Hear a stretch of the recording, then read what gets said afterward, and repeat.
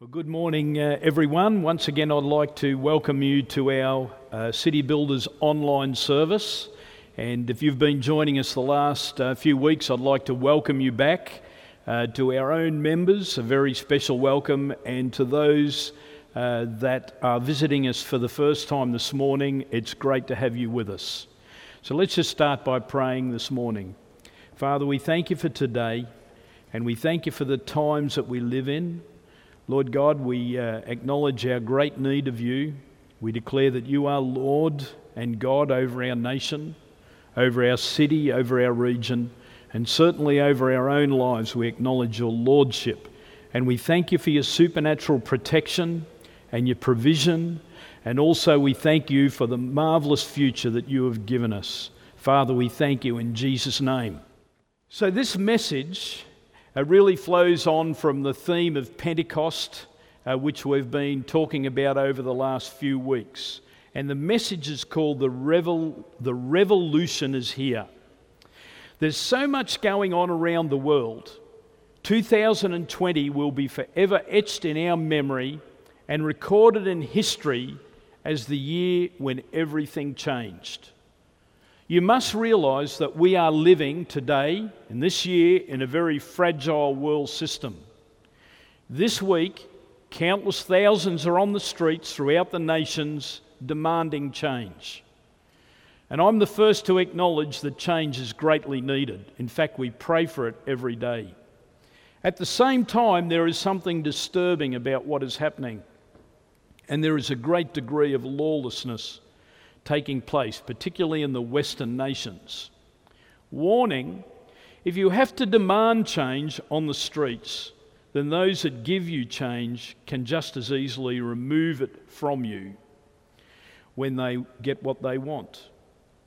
We need to know that the nations that God created, by the way, are bankrupt. When you begin to serve the wrong gods, eventually bankruptcy is inevitable. Today, the global debt is absolutely enormous.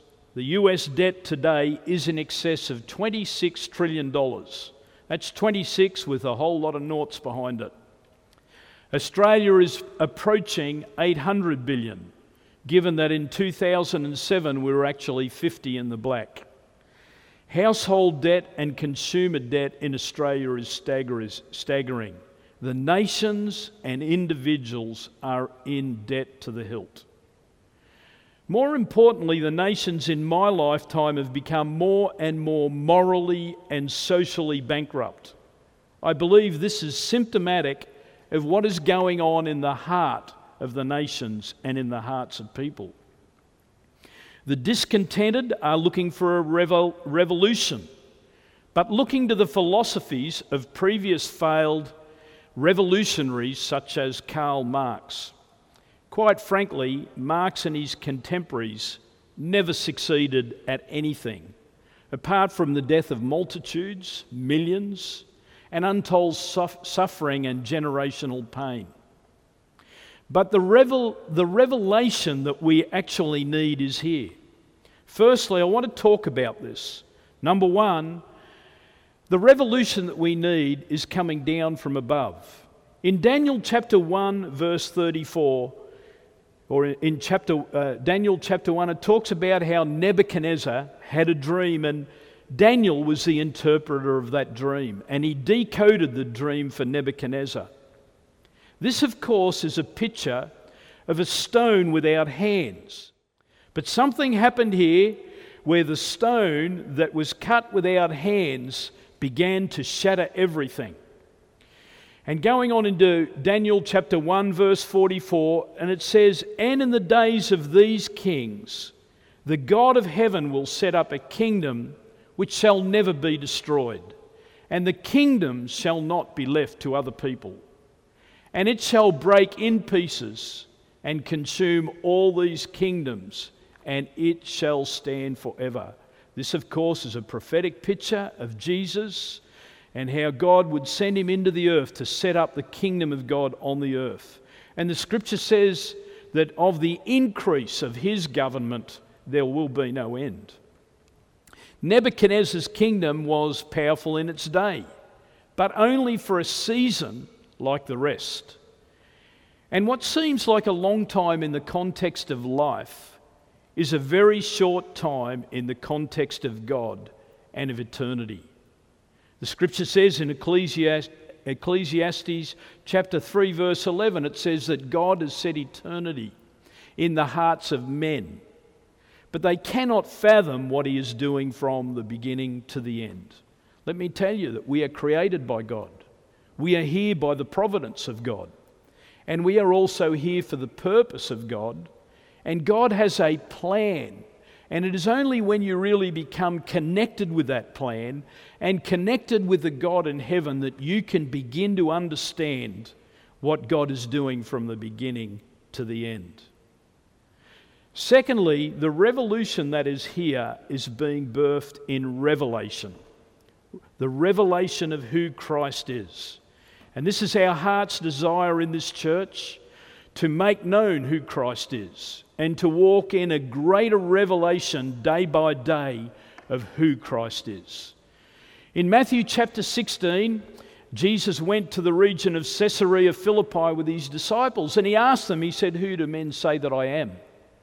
And Peter, after Jesus zeroed in on him, got the answer right. He said, "You are the Christ, the Son of the living God."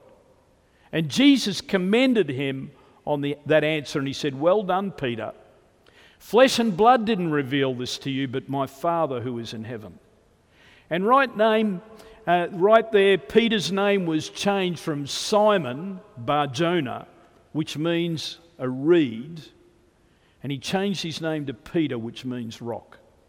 And this is very symbolic of the change that happens on the inside when you come to the revelation of who Christ really is. So it's a revelation of who Christ is. It's a revelation also of who we are in Christ and understanding that we have an assignment in Him. You know, it is good to remember where you came from. I remember where I came from. I'm thankful for my background, but I also thank God for the journey that He has brought me on. Because the Scripture says this, that He has removed us from the kingdom of darkness and He has translated us into the kingdom of light, the kingdom of His dear Son. And for that reason it is good to remember that He has brought us out of a kingdom where we were once lost, without Him and without hope. And He has brought us to a place where we can begin to understand our future and work out our destiny in Christ. This morning I want to announce to you that the revolution that we need is here. In fact, it has begun. Jesus was the pioneer of a movement that changed the world. He was history's greatest leader. But the movement became a people's movement in the upper room. And this season of Pentecost is very significant for that reason. It's very important to us. It's very important in the Hebrew calendar every year, very important to the church, but this year there is something special about this season. Something is happening around the globe right now that will definitely not be reported on the ABC. It is the transformation of the nations. Let me talk about the upper room for a moment. The Scripture says in Acts chapter 2 verse 1 that they were gathered in the upper room. They were in the same place, they were gathered together, and something happened there. God, the Holy Spirit, revealed Himself in an unprecedented way in the upper room. And the known world was turned upside down in a day. In fact, on that day, there were 3,000 came to Christ, and in the next day, there were 5,000 came to Christ. The known world was turned upside down. It was a transformational event. It was so transformational that the 120 that were gathered in the upper room were changed in a moment. These had been the ones that had followed Christ faithfully and believed what He said. They witnessed His resurrection. Not only that, they saw that they walked and followed the risen Christ. But something so powerful happened in the upper room because that is where their lives became changed. I want to say once again that the Holy Spirit is the game changer. And the baptism in the Holy Spirit is critical for us to be able to fulfill our assignment. The upper room was the epicenter. And I believe that God has called us as a church to be like the upper room. You see, the upper room is where it began because Jesus had promised, He said, "But you shall receive power when the Holy Spirit has come upon you, and you will be my witnesses in Jerusalem, in Judea and Samaria, and to the ends of the earth." Today we are geographically almost at the ends of the earth. But that prophecy that Jesus spoke to His disciples before the upper room experience has now become a reality in our part of the room, a part of the world. I believe that our church is called to continually return to the upper room because that is where the epicenter is. It is not a geographical place, it is a symbolic place where we begin to gather together and we begin to pray and we begin to lift up our hearts to God and we begin to look to Him every day for a fresh outpouring of the Holy Spirit into our own lives. And in that way, our own church can become an epicenter. It can become like a hub of divine activity, not only in our city, but in our region. And this is where we're going in the future. When Jesus poured out, He went to the Father, He said, I'm going to go to the Father, I'm going to pray Him, I'm going to ask Him, and He is going to send you the Helper. And that promise was fulfilled in the upper room. It was such a transformational event. And in Acts chapter 19, you read about how a community, as this message began to spread out into the regions, how a community, a handful of disciples received the message and they were upgraded to become the church of the living God. In Acts chapter 19, you read about it. I might just go there just for a moment. Acts chapter 19. And it happened while Apollos was at Corinth that Paul, having passed through the upper regions, came to Ephesus, and finding some disciples, just say that after me, some disciples, he said to them, did you receive the Holy Spirit when you believed? So they said to him, we have not even heard as much as there is a Holy Spirit. And he said to them, into what baptism then were you baptized? So they said, into John's baptism. Then Paul said, John indeed baptized with a baptism of repentance. And going on to verse 6, and when Paul had laid hands on them, the Holy Spirit came upon them, and they spoke in tongues, and they prophesied. You know, this is an experience that happened back then, and a lot of us like to compartmentalize things in our mind and say, oh, that happened back there. But I want you to know this morning that this is the pattern for the transformation of nations. Right here, it's never changed. It is so simple that you could miss it. The times that we are in are times of cultural confusion and great uncertainty. But this morning I want to say once again that the revolution is here and the movement has begun. The point this morning, we need to make sure that we have discernment and that we are part of the right revolution. You can get caught up in the wrong move. I want to give you an example in Luke chapter 7, verse 11. Now it happened the day after that he went into a city called Nain, and many of his crowds went with him, and it was a large crowd. Just say that after me, a large crowd. And when he came near the gate of the city, behold, a dead man was being carried out, the only son of his mother, and she was a widow. And a large crowd from the city was with her. Say that, a large crowd. When the Lord saw her, he had compassion on her and said to her, "Do not weep." Then she came and touched the open coffin, and those who carried him stood still. And he said, "Young man, I say to you, arise."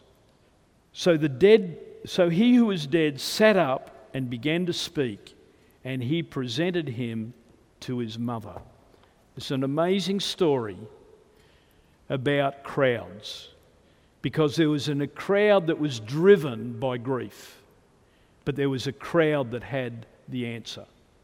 And I believe this morning that we need to make sure that we are so locked in to the crowd that has the answer. And we need to make sure that we are not hijacked and we are not taken off course. There's a couple of points that I want to raise to you this morning that will keep us locked in and keep us on target. Number one, to be part of this revolution that has begun, you must be born again and have a new spirit on the inside. You must be born again and you must have a new spirit on the inside. The scripture says it. It says, if any man is in Christ, he is a new creation. This is referring to the moment that we receive Christ onto the inside of our life, that we are truly born again. Do you know that you can grow up in church and you can have an academic faith? But here the scripture says, or it certainly says this in John chapter 3 verse 3. It says, unless a man is born again, he'll never see the kingdom of God. He can't enter into it. So something has got to happen on the inside. And this is the experience of being born again. I want to say this to everyone that's listening this morning. You must be born again and you must have a new spirit on the inside of you. Something happens when the Spirit of Christ comes to live on the inside. In Romans chapter 8, verse 10, it says this, if Christ is in you, the body is dead because of sin, but your spirit is alive because of righteousness. When the Spirit of God comes onto the inside of your spirit, the Spirit of God and your spirit become one, and your spirit begins to live on the inside. So this morning, you must be born again and you must have a new spirit on the inside. Number two, the life of Christ that begins on the inside of you must grow and develop. The life of Christ that has begun on the inside of you must grow and develop. This is what has happened. The scripture says that you are a temple of the Holy Spirit, and now God has come to live on the inside of you. I want us all to know this morning that we're all made in a very special way. You know, in the Old Testament, the temple was a tabernacle in the wilderness, and then it was the temple in the city of God. But now in the New Testament, you are the temple, and I am the temple. And we need a revelation of this. Paul said to his disciples, he said it twice in the book of Corinthians. In 1 Corinthians, he said, don't you know that you are a temple of the Holy Spirit? If there was something that I would really like to get through to our people, you know, to get through our old people and our young people and our little children, is that you are a temple of the Holy Spirit. Honestly, I found it hard to believe in the early days that God would want to come and live on the inside of me. But as I've walked with God, this has become like a spiritual reality where I just know that I'm a temple of the Holy Spirit and that His Spirit lives on the inside of me. So you can be self-conscious or you can become God-conscious. And becoming God-conscious is knowing that God lives on the inside of you, that God is happy with you, that you are forgiven, and now He's come to make your heart His home. This is the mystery of New Testament Christianity. This is God. Number three, it is Christ in me and you that is in the hope of glory. In Colossians chapter 1, verse 27, it says, to them God willed to make known what are the riches of the glory of His mystery among the Gentiles, which is Christ in you, the hope of glory. You know, when there's Christ life on the inside, when I get a revelation of who Christ is in me, my life begins to change. Do you know, a lot of people are looking to the government for change, and they're looking for different philosophies. You know, right now, the movement that's spreading around the nations is pulling down everything. And you know, some monuments need to be pulled down, by the way. But do you know what? It doesn't take much intelligence to pull something down. You've got to know how to build something back. And you know, we are here to build up, not to pull down. But this morning I want you to know this, that it is Christ on the inside of the heart, dwelling in each temple, in each living temple, that is the hope of glory. As we learn to walk with God, as we learn to fellowship with God, it's like He takes over. He takes His place in the temple, which is my heart, and my life becomes transformed from the inside out. This is a key to a sustained revolution. You know, this is the key to the kingdom that was spoken about in Daniel, the stone that was cut without hands. God wants to change the world, not from the outside in. It's all about what God has done on the inside of us. I want you to know this morning that the gifts of the Spirit are great. And it's great to have ministries and gifts of leadership in the church. But more importantly than that, it is Christ in you, the hope of glory. It's not outward behaviour, it's God on the inside. If I could read to you from Colossians chapter 2, verse 11. It's not about law, it's about Christ. It says this, "In Him you were circumcised with the circumcision made without hands, by putting off the body of sins in the flesh by the circumcision of Christ, buried with Him in baptism, in which you were also raised with Him through faith in the working of God, who raised Him from the dead. And you, being dead in your sin and the uncircumcision of your flesh, He is made alive together with Him, having forgiven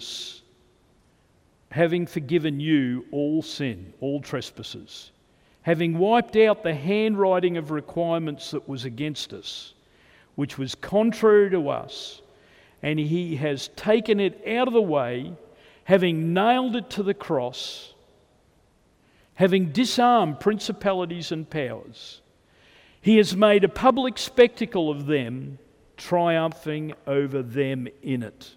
So let no one judge you in food or in drink, or regarding a festival or a new moon or Sabbaths, or any other thing for that matter." Do you know what? We've all sinned, every one of us. But Jesus died on the cross for us. And the Bible says that He fulfilled the just requirement of the law. In other words, the law is fulfilled now by Jesus. And now we are born again, and it is the Spirit of Christ on the inside of us. It's like, if Christ is in you, the body is dead because of sin, but your spirit is made alive because of righteousness. It's not outward behaviour. Do you know this? We either rely on the Holy Spirit to get the job done, or we try and do it by enforcing the law. We are called to live by the Spirit, not by the flesh. So it's not by outward behaviour. Can I ask you a question this morning?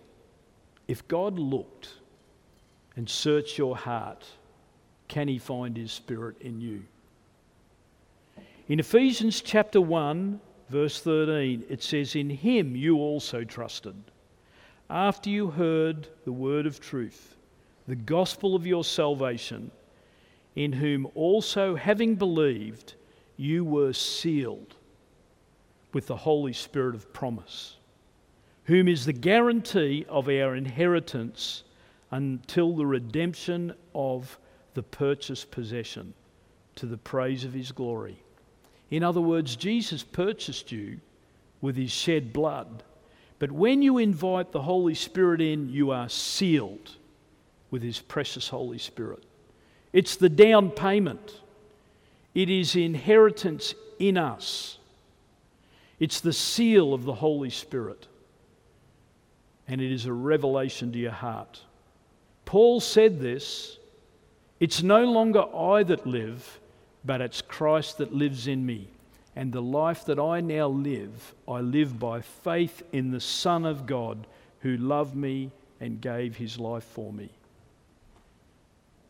It is Christ in me and you that is the hope of glory. Number 4 this morning, as we respond to his voice, we are progressively being transformed.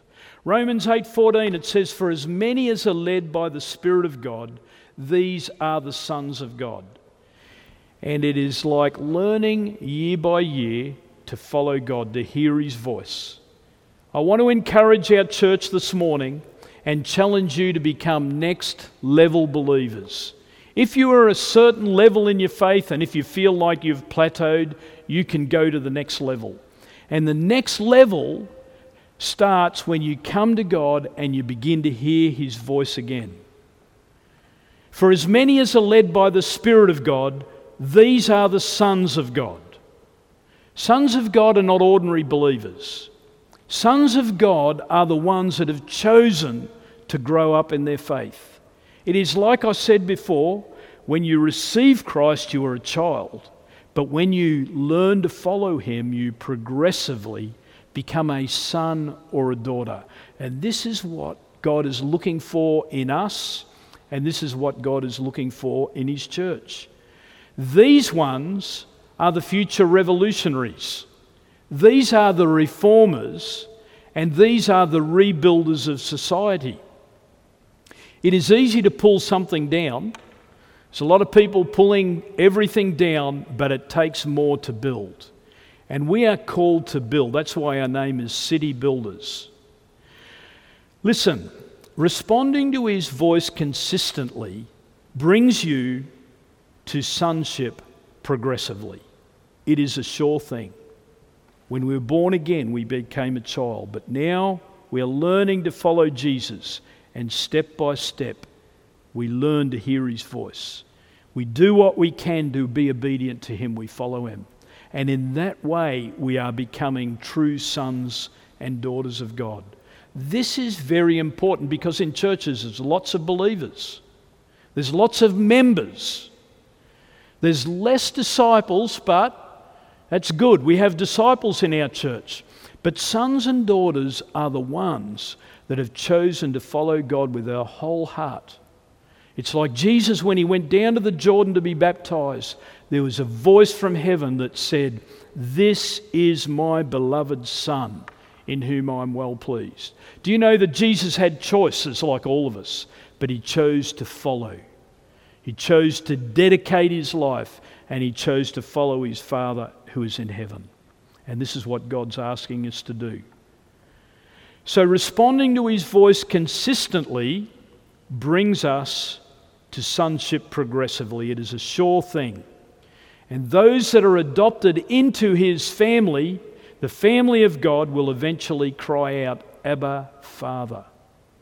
Do you know the whole of the earth is waiting for this company? It's like believers that have become disciples, disciples that have become sons. And now, the scripture says in Romans chapter 8 verse 19 that the whole of the earth is waiting for the revealing of the sons of God. Do you know what? I believe we've been in a time of lockdown, but there will be a time of revealing. And this is when the revolution really begins to gather steam and momentum. The whole of the earth is waiting for the revealing of the sons of God. These are like a par excellence company that have allowed the work of transformation to take place on the inside. You see, nothing much happens with ordinary believers. They just believe. But if we follow hard after God, do you know what is going to happen? The transformational power of Christ is going to be released in your life. Point number 5 is you must understand the significance of these three important events. Number one, your birth. I find this the most amazing time in history to be alive, where God is literally sweeping through the nations in a very special way. And I believe in the months and the years ahead that is just going to gather steam. It is amazing because God did not choose Joseph to be here. He did not choose Daniel to be here. He did not choose the prophet Elijah to be here, but he chose, guess who? He chose you, and he chose me.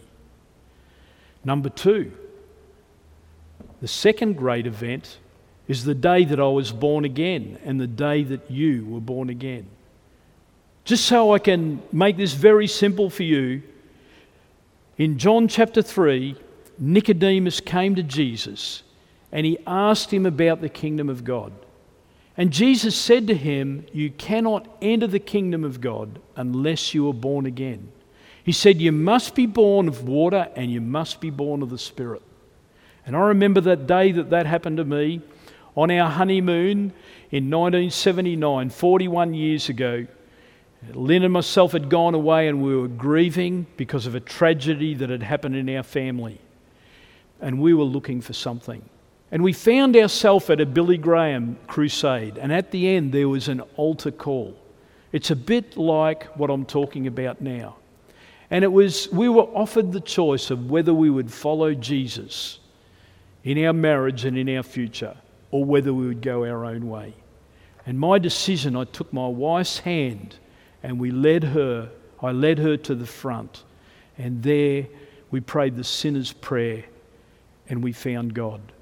That is what it means to become a new creation. That is what the new birth is. The third most important event is that the day that you are baptized in the Holy Spirit. This is like when the Holy Spirit begins to come in and literally take over our life. In the upper room 2,000 years ago, 120 were gathered in the upper room looking to heaven for the promise of the Holy Spirit. God was true to his promise and filled that room with tongues of fire. Something happened that was so transformational, and the shock waves are still going out into the nations. This is incredible. I really want to explain to you this morning, this is such a powerful, life-changing event. And if there is a fourth event that is important, the next greatest day is the day you find the right people in your life to walk with. It's where you find your tribe. It is where you find your community of faith. And you know, that can be for a short time, but for a long time, but it is such an important thing. I'm so glad you've been able to hear this word this morning, and I just really want to pray for you that there would be a real impartation of the Holy Spirit in your heart. I really pray that in the days and the months ahead that you would really be able to have an encounter with God the way that I have and the way that so many others have had. Father, I just really pray for a supernatural release of your Holy Spirit into the hearts and into the minds of men and women who are listening to this message this morning. Father, I pray that this would not be a surface thing, but God, that you would begin to penetrate right into the minds and the hearts of every person hearing. I'd like just to lead you in prayer this morning, if I could. Would you repeat after me? Dear Heavenly Father, I come to you in prayer, asking for the forgiveness of my sins. I confess with my mouth and believe with my heart that Jesus is your Son, and that he died on the cross of Calvary that I might be forgiven and have eternal life in the kingdom of heaven. Father, I believe that Jesus rose from the dead, and I ask you right now to come into my life and be my personal Lord and Saviour. I repent of my sins and will worship you all the days of my life. Because your word is truth, I confess with my mouth that I'm born again and cleansed by the blood of Jesus. In Jesus' name, amen.